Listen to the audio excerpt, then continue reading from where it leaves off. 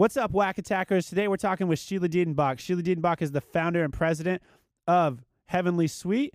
It's a cannabis-infused edible company, and she also is the president and founder of SD Pantry, which is a manufacturer for cannabis-infused edibles. She talks with us about how she was pivotal in helping the state of California define the regulations before cannabis was legalized in 2018. She's also a leader and contributor in Rolling Stone for the cannabis industry. This is not an episode you're going to want to miss out if you live in the state of California, and if this is an industry you're interested in. Hi, I'm Sheila Dedenbach, founder and operator of Heavenly Sweet. I started, an edibles business in California about 15 years ago, and so I brought some of our wonderful products in here to talk about and to share with you. Very nice. And as you can see, we got plenty of them on the table. Really looking forward to diving into some of these. But before we do that... Really? You want to dive into them? Are you going to open up a bag and eat them? No, I'm not going to eat them, but we're going to look at them and we're going to take a look at the products. Yeah. Tell us a little bit about yourself and how did you get started in the cannabis industry? End of 2007, when we had our, economy had kind of collapsed and we had the highest unemployment pre-COVID. I found myself to be a single mom with 3 kids to support and had been looking for a job that paid well enough. I have a degree in communications, but had a kind of tough time finding something that would allow me flexibility to spend time with my kids and really still raise them. So since I couldn't find a job, I created one. I had the good fortune to go with a friend who was making a medicinal oil, and they were making a delivery at a dispensary in Sacramento. I didn't even know we had dispensaries in Sacramento. And they were making the delivery. I got to go in. Things were a little more relaxed then than they are these days. So I was interested to see what types of food they put cannabis in, what types of edibles there were. And what I found in the counter was plain Rice Krispie treats of various sizes. Some were large, some were small, some were thick, some were, thin. And I'd never consumed an edible before.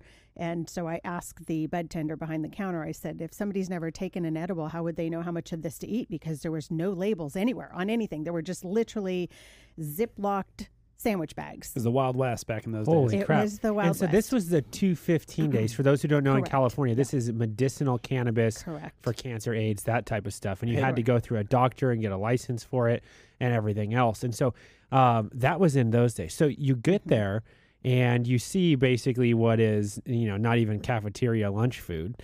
And you are doing what? You're a baker, a candy maker, or something at this point in time, or do you have a lot of? Did you have a side hustle or something prior to cannabis that made that transition for you? Prior to that, yes, I did have a side hustle for about 14 years, making confections, chocolates, shaped chocolates, truffles, cheesecakes, pies, and lots of other sweet items. And I used to do vendor shows. I would do like 20, 25 vendor shows a year. And so that was my side hustle. I'm completely self-taught, but, made a living out of it or somewhat. So what is the proper term? Would you be considered a baker, like a pastry chef for what you just described prior to going into the cannabis industry? I would say, candy maker, confectioner. Candy maker, confectioner. Okay, I wasn't familiar with the lingo. So as a confectioner, you walk into this dispensary and the idea rolls through your head that this industry is ripe for somebody like you to come in and actually produce something that people want to eat with their eyes before they want to, ingest the product and get the benefits from it. So talk to us about what happened from that point. From the point that I saw these edibles in just clear sandwich bags, after the bud tender said, I wouldn't eat more than half of one of those, I thought, well, half of which one? That great big one or the little tiny one? There was no differentiation between the two, or the various sizes. And since there were no labels, there was also no accountability. Oh. And I don't know that some hairy-backed guy named Charles didn't cook that up in his garage. I mean, there's no accountability. And so let's fast forward. So for the folks that are listening, they're a couple minutes in here. Now, if I'm correct me if I'm wrong, but then when the state of California legalized cannabis for recreational use, which was what year, by the way? 2016, 2016, we voted it in. January 1, 2018 is when we actually instituted. So there's about an 11-year gap from the time you walk into a dispensary to that point. Yes. And so the state of California actually built their regulation around what you were doing 11 years later because of this incident. Or they went and they toured your facilities, and this was becoming a thing that you were sort of or sort of leading by example, putting together. So if we're gonna go back and kind of build that story from the time I walked out to the time that we had adult use legalization, there were a number of things that happened. 2008 was when March 1, 2008, I actually started my business. Height of the financial crisis. I know, right? It's also a lot of unemployment. So, Enunciate, Alan. Right. I know. Right after I walked out of that dispensary, I told my friend, after seeing what I saw, I told my friend, I could do this so much better. Just seeing that there was not just a need, there was a niche for it, but there was a need for it. That why would anybody buy that product that had no accountability and you had no idea what the potency was? Why would anybody eat that and put that in their body? So and not have anxiety doing it. You know, right. That shocks me. And this is just from something like from eating meat. Somebody said, how could you eat an animal that you didn't know? And it's drawing a parallel to exactly what you're saying, which is like, hey, you want to know how the quality of an animal was raised before you eat that animal. You're like, you want to know the quality of what's in your edible before you consume this cannabis. Exactly.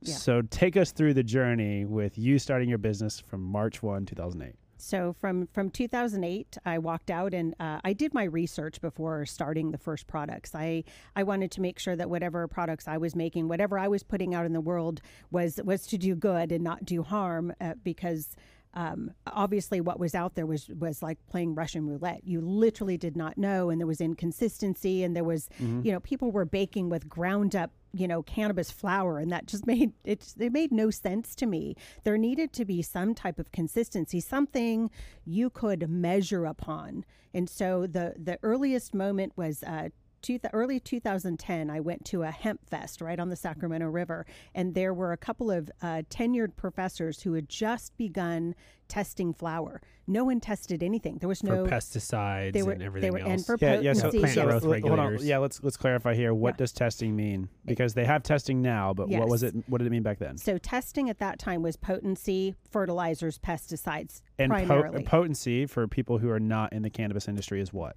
Is how much THC or the milligrammage that's in a product per ounce of a product, or per ounce of it could flour. be per serving or whatever. You can it could be an ounce of flour would be a lot to test. Right, because basically speaking, each it's a plant, right? And there are different strains of plants, and different strains of plants have different levels of the compounds that give you the effects of eating an edible, right? Correct. Whether that's CBN or CBD or THC. So that makes a lot of sense. Yeah. So this wasn't even happening 2008, 2010-ish. This is like just starting to have people think about it. Continue. Correct. So and you touched on that terpenes and there's several hundred cannabinoids in the cannabis plant. We primarily focus on THC and CBD and CBN and the more well-known ones, but there are a lot of them, and they all have some type of influence upon your effect. So in starting the business, I also did the research on what type of strains worked best and complemented food flavors, because of course my ultimate goal was creating a product that was not only reliable, consistent in its potency, but beautiful and smell wonderful, and you eat with your eyes first, as you just said. But all of those, I wanted to make sure that the experience was going to be very different than what my experience in that dispensary was. And when you say consistent, you're also talking about what the product is doing to you as the individual that's consuming it. Correct. So if I buy a Heavenly Sweets cannabis-infused, Heavenly Sweet. Sorry, that's just my enunciation that added the S in the end. A Heavenly Sweet cannabis-infused, butter tray that you have, I'm getting the same effect every time I'm consuming that product. So back in 2009, that's the gap between the time you started your business and the time you met these tenured professors. what were you striving for to get to that when you met those guys? I'm just making assumption it was three guys or three people. What were you looking for up to that point to promote the consistency in your products? So we were manufacturing, when I say we, I was manufacturing canna butter. And using the similar or the same strains in order to have those optimal flavor profiles. But because harvest to harvest, there's some variation, but testing didn't exist. So it wasn't as if I could just say, I know I could test these, but I'm not testing them. It just didn't exist.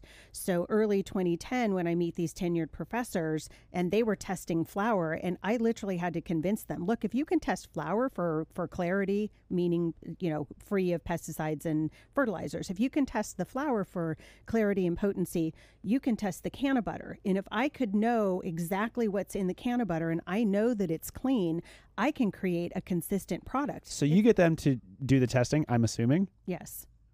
Where do you go from there? So we began testing our canna butter, and so that we can create a consistent product. Heavenly Sweet was the first edible in California to, first of all, lab test. We were the very first to lab test. Wow. We were the first to create a dosing schedule a decade before the state came along and said 10 milligrams. Ours was actually 15, but as soon as the state mandated a 10 milligram, okay, we'll adopt that. Everybody, so that consumers could make an informed decision. But we would put our THC content and the number of doses on every package. We're the first company to put a full nutrition panel on our products. Wow. So, we were just, I was thinking in terms of, as a consumer, what would I want? Again, going back to that first experience of zero information and zero accountability, I wanted consumers to be able to say, okay, if 10 milligrams of this product, of a treat, works for me, I get a specific effect with it, then 10 milligrams of any of my products will give you a similar effect, so that there could be, you could anticipate what your effect is going to be. You can have a certain level of comfort too with it. And I think that that's incredibly important, because if you go to the grocery store, you can see how many servings are in something, right? You can see what the calories are, your macronutrients. You can see the ingredients that are in it. It would be kind of anxiety inducing if you were somebody at that time that had a 215 card, which is a medicinal cannabis card, and you have cancer or some type of terminal illness, and you go in there and it's like you already have enough issues going on in life, let alone trying to figure out the dosage for your medicine at the time could be incredibly anxiety inducing. And so what did you find when you did that? Like, what happened to your company and what happened to the perception in the industry at that time? I think it really kind of opened consumers' eyes, and therefore their demand changed. We were very well known for our consistency, again, before regulations. And there was such inconsistency, particularly with edibles. And we're retailing in about a little over 500 retail points across the state. But it's a very slow growth. Yes. Edibles are only about 15% of the cannabis industry, or in California, 15% of the business. But it is a slow growth. But we've also evolved in our product line, and we try to, I try to stay on top of like snack trends, and so you'll see things change up in our, we have our standards, but then we'll change things out. We have some holiday things, and just to try to keep it interesting. And it does grow. And I would like to think that being there on the ground floor and really being instrumental in maybe presenting a model, in 2007, when all of the agencies were looking for information and how cannabis businesses were operating. When you say agencies, you're talking about state agencies, correct? They weren't just, they were all, they weren't even just from California. They were from other states as well, who were also gathering information, but state regulators, as well as things like, water management and solid waste management, and different districts that would come from all over the state to come as they were, setting up their own regulations within their own cities, their own districts. They were also coming. And, so we would we must have had thousands of different visitors come through to see how we manufactured. And we were already doing a number of the things. Like I'd said, we were had put a dosing schedule We're labeling for THC. What are some of the things that you think California needs to do differently? And also talk about some of the tax perspective, because I don't think enough people know about the regulations. So one of the questions I get, or complaints rather, that we get online and within our social platforms is, why is it your product is now cost twice as much as it used to cost? People who have been buying our product for years. Pre-regulation? They bought it pre-regulation exactly, and then post-regulation? Exactly. Okay. And they want to know why the price is doubled. We are not the cause of the price doubling.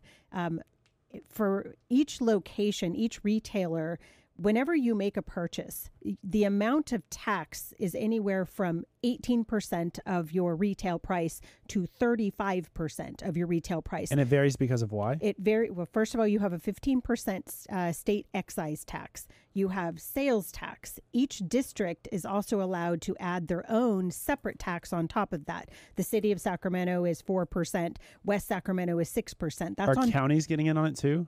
So if it is a county or a district and they have set their own additional tax rate, yes, that is on top of the 15%, on top of your sales tax. Then you also have It's just a money grab for everyone. It's a money grab. Part of the misconception is that cannabis was it's a cash cow. If you're in the cannabis business, that's not the truth. We're just unless you're one of these huge corporate funded grows, or you're one of these huge manufacturers.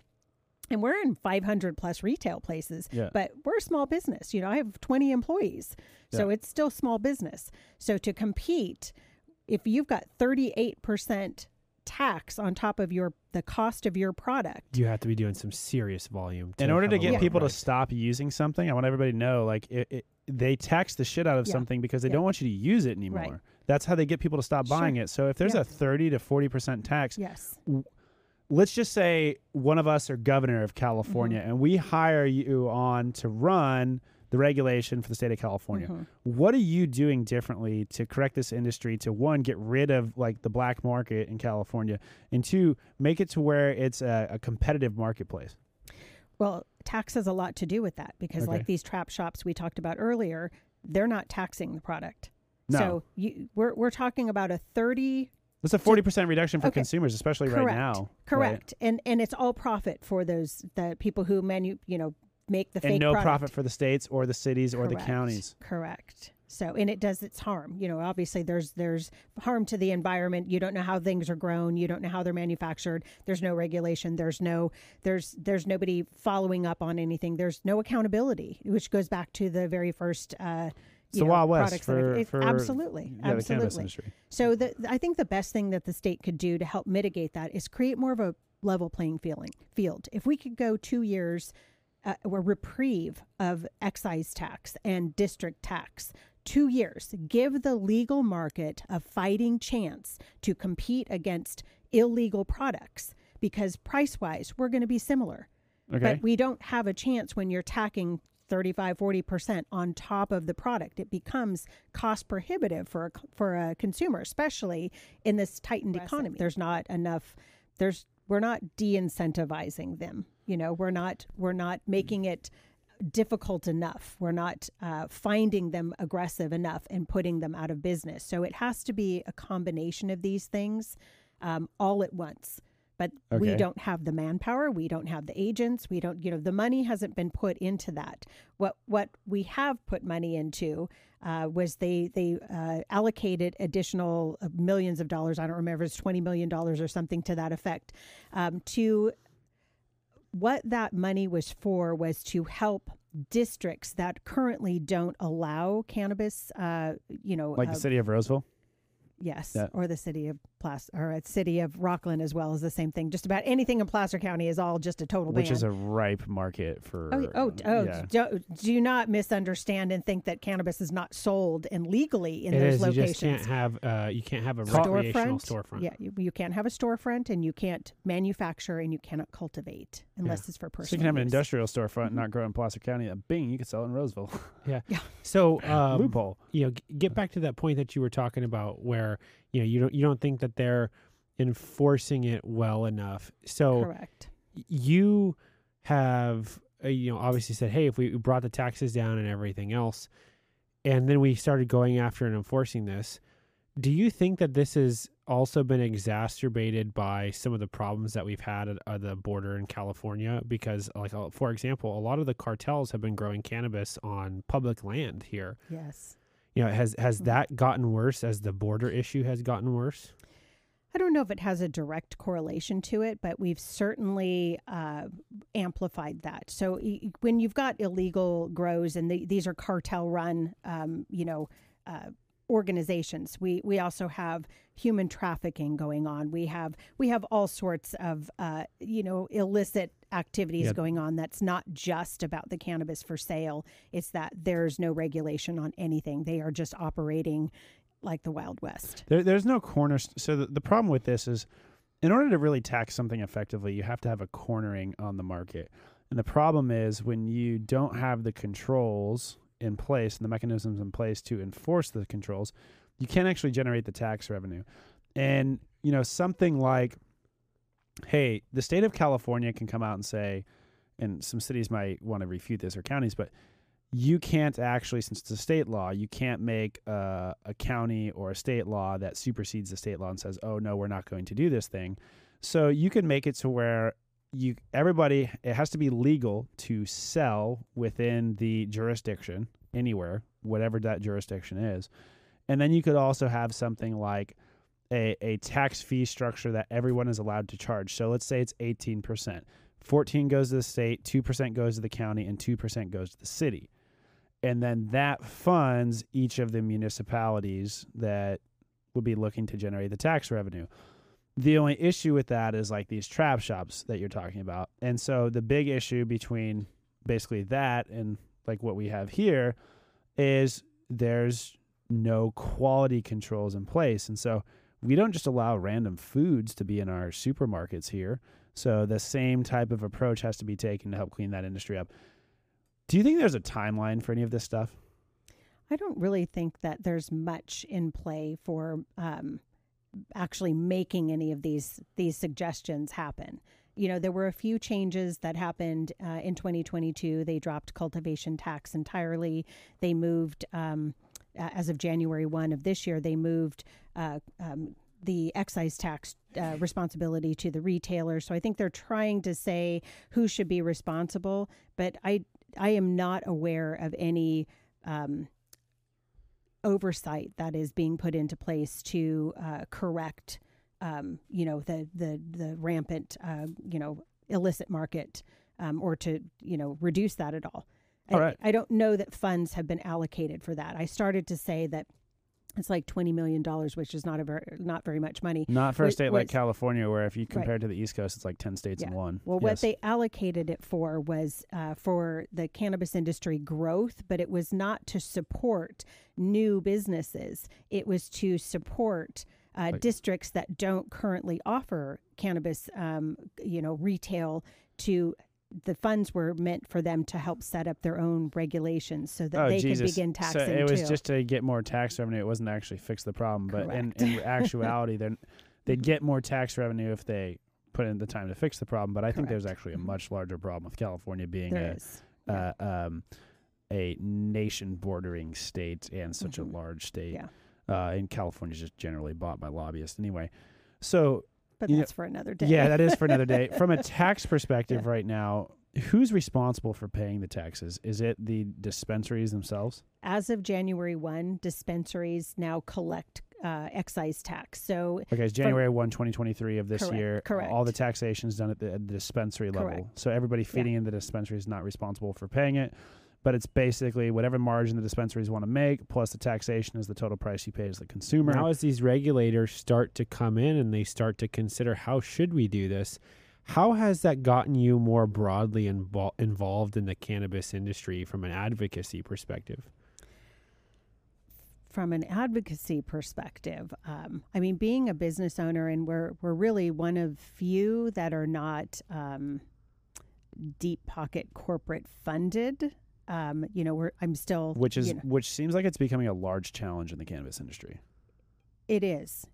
Well, maybe it's because I'm kind of a control freak. I want to be the decision maker. I don't want to have to talk to a board about making a decision. I really, this is my baby. I started it. So I want to do what's best for, its Have well-being. you taken any outside money to fund the business? Mm-mm. Okay. Good for you. Yeah. Neither have we, and it's the exact same reason. So you're in control why. of your own destiny, but I was more talking about like the big pharmaceutical companies and a variety of other giants getting into the space because they see it coming. Mm-hmm. Most people don't actually know this. It takes 3/4 of the states to ratify the Constitution. Technically speaking, in the United States, 3/4 of the states, actually it's either 70% or 3/4. Please don't quote me, but it's right around there. If they vote to legalize something, we could technically make it legal in the United States to have recreational cannabis. It's closer to 70%. 70%. Yeah. Yeah, it's quite wild. Yeah. So, but that got you writing for the Rolling Stone, if I remember correctly. Yeah, about a year ago, I was contacted by Rolling Stone Culture Council. It's an online culture making. It's a spinoff of an arm of the Rolling Stone magazine. And it is business specific. There are categories, and they refer to it as culture makers. Mm-hmm. And so the different categories, like there's like health and wellness. There's music industry. There's a cannabis segment to it. There's I think 8 categories right now, and I actually head up the cannabis category. That is so amazing. And sort of what has been the hot topics lately with the cannabis industry here in California, because I know there's probably some parallels to maybe Colorado, who's done it. I know they have had a lot of attention because they were an early adopter. Yeah. So California is the single largest segment of the cannabis industry. It's billions of dollars annually. So everybody wants to be here, is what you're saying? I don't know. I wouldn't say that. I would say 2 years ago, everyone wanted to be here. Why is that? Right now, we have such a robust illicit market. 80% of all the cannabis sold in California is illicit market. Is in your professional opinion, why is that? The state isn't doing enough to dissuade the black marketeers. There's not enough crackdown on it. There's not enough, you have trap shops, which are just the illegal shops down in Southern California. So they'll open up, and by the way, you'll find mimicked Heavenly Sweet products in them. These are not trap products, by the way. These are the real deal. Top products. Yeah, these are the real deal. But you'll find Heavenly Sweet products in a number of them, but they're not made by us, and they are not made by our standards. Are you serious? So there's actual pop-up copies. Fake cannabis shops from probably So grown cannabis from cartels. You guys got the Chinese manufacturers making New York Yankees hats, and you're not getting paid on it. Right. Yeah. Exactly. And not only that, but it's a double whammy because they're ruining our reputation too, that we took 15 years to build up, and not enough is being done to put an end to these. And they're, the people who operate these shops too, they've got, a shop right here at point A, but they've also already set up half a block away, ready when that one gets raided. They're just opened the next one, and they've got 2 or 3 shops ready to go. Public shops? Yes. Wow. Oh, okay. So you're saying there's public retail that's doing these things illegally. Correct. So we got trap storefront. Yes. And absolutely. so they just hire people to come in, and there are just employees there, right? They're not paying taxes on any of their product. Mm-hmm. They're ripping off people's brands. They're making a bunch of they're importing probably the cheapest product that they can, right? It's all a margin game. It's all how can they make the most amount of money? It's totally the black market. Yeah. So now, if you were to write an article right now for Rolling Stone, what would you say let's just say the top 3 issues are right now with the state of California? Number 1, overtaxation. Number 2, overregulation on the legal entities, and number 3 is the illicit black market is just I think we got to dive into number 2. Number 2. Yeah, can you dive into number 2 a little bit more? Which is the legal side of it. Overregulation. Overregulation, yeah. So, I have a 9,000 square foot facility, and I not only have to operate by all of the cannabis regulations with regards to our packaging and styles and, dosage and in all of our lab testing that's required, all of those things, which is great because I think that forces us all to put out a higher quality product that's standardized reliable. quality product. And that was already a part of your brand ethos too, so you probably don't mind that part. I don't mind that part, but we also have to adhere to the same manufacturing standards as like Campbell's soup. So we have the same type of procedures that have to take place, all the same red tape, for lack of a better, is so much administrative work for we're a small business. I think that's the greatest misconception about the cannabis industry. Most of us are just small businesses. Yes.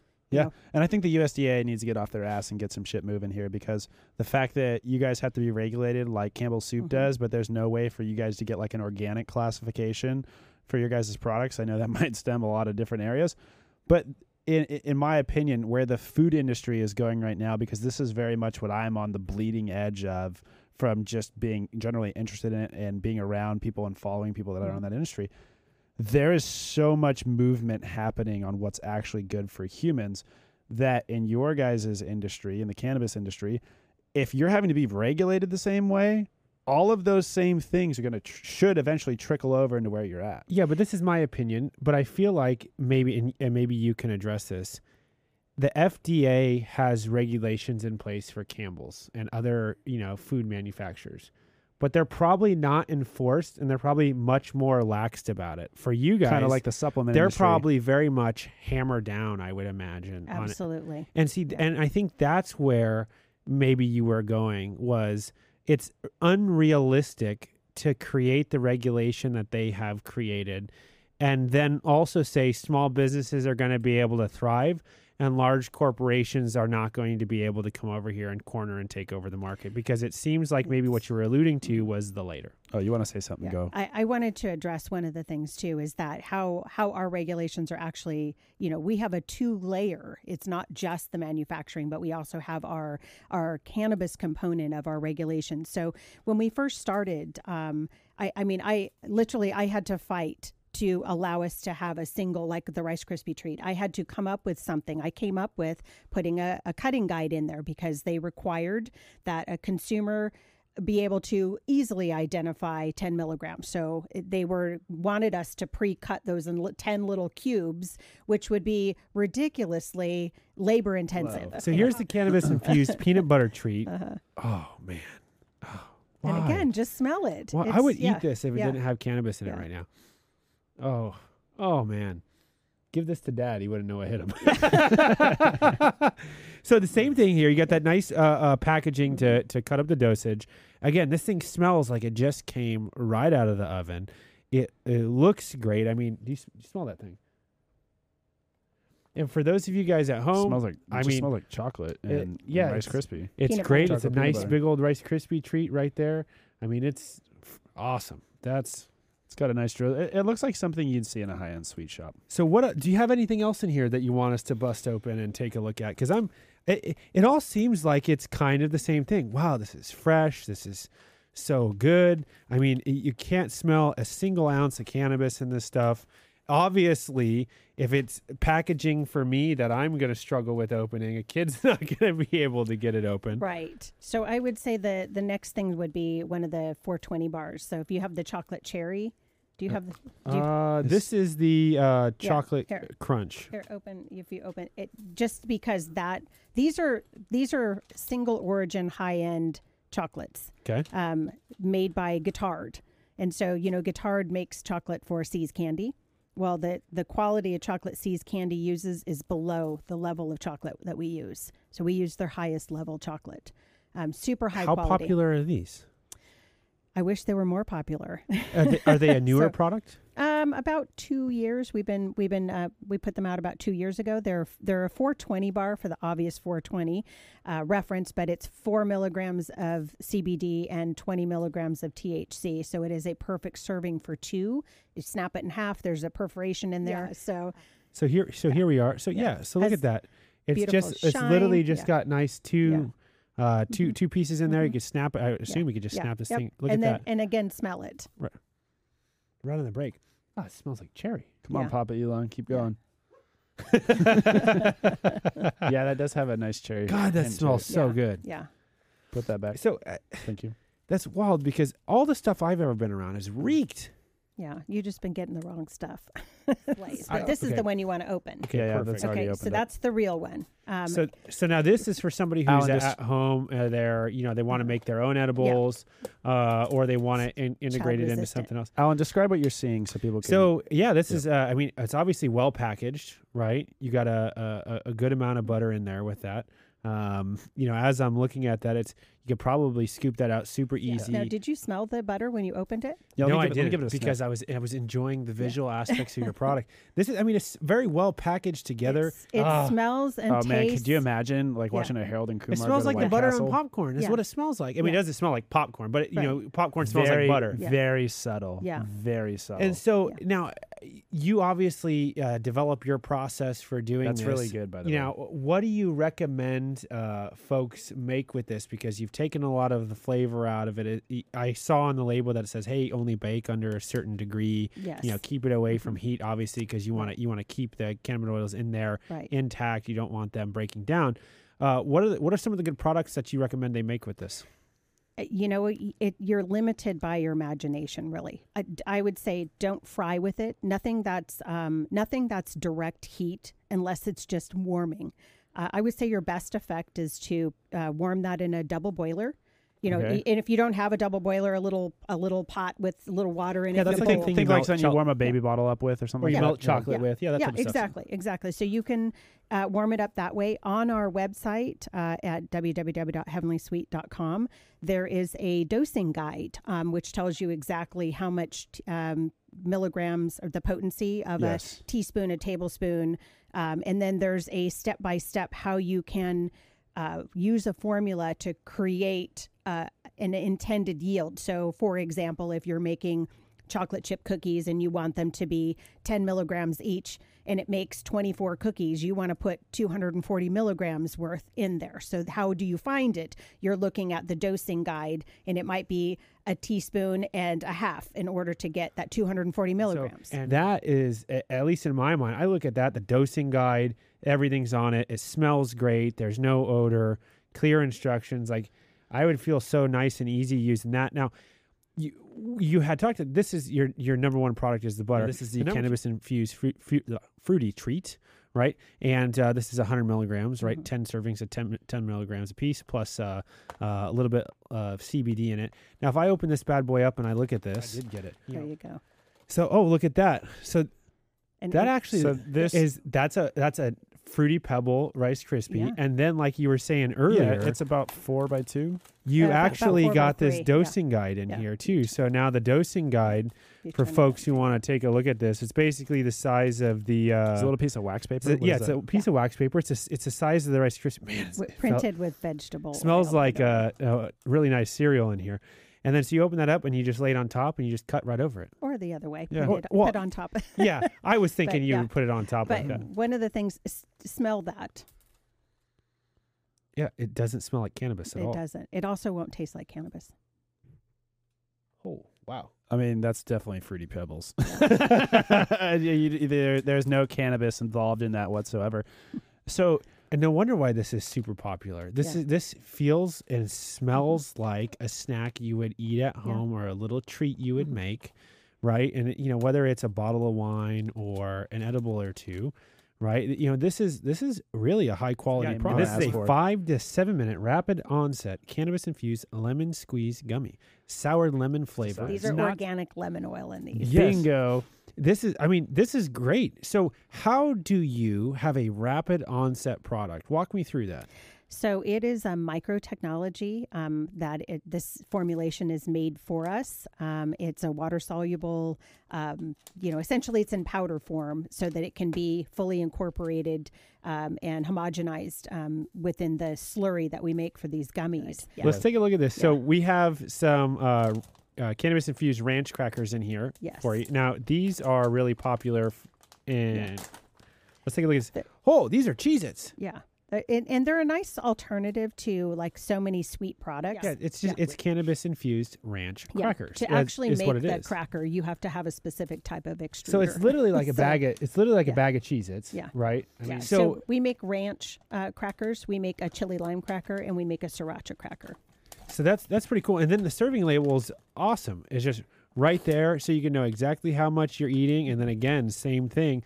This thing's a 100 milligram bag, 10 milligram servings, and that's really cool because I think about it like that. If you're trying to, the video switching might slow down. The nice thing about those is that anything in our munchie line, including our caramel corn, which we could go into that, or any of our crackers, or we have like lemon buddies, muddy buddies, those lemon buddies right there. Those taste like a little crunchy lemon meringue pie.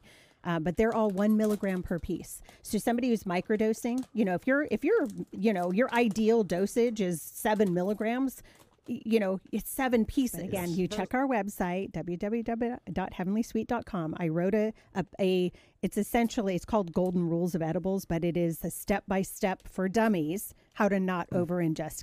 I wrote a little cookbook in the during the holiday season, but I'm really seriously, because I write, obviously, and I cook.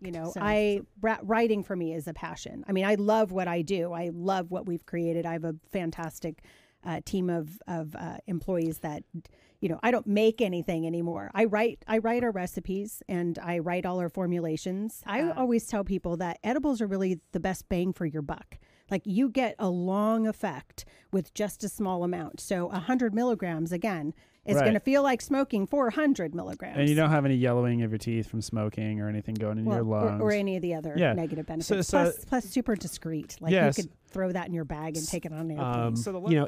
If somebody was interested in wanting to take a look at some of these, get them at home for medicinal use or for just some recreational use, where can they find you guys online to follow you, or where can they find your products in the greater Sacramento region? Are there any major retailers around here? There are a bunch of them. And you can, again, on our website, there is a buy now feature, like a tab, and it's actually through Weed Maps, and it will identify the locations nearest you that have certain product. I was going to ask you if you had that technology feature. Yeah, we do. Yeah, okay. Right on our website. So that's your best bet. And the 500 plus retailers we work with are across the state.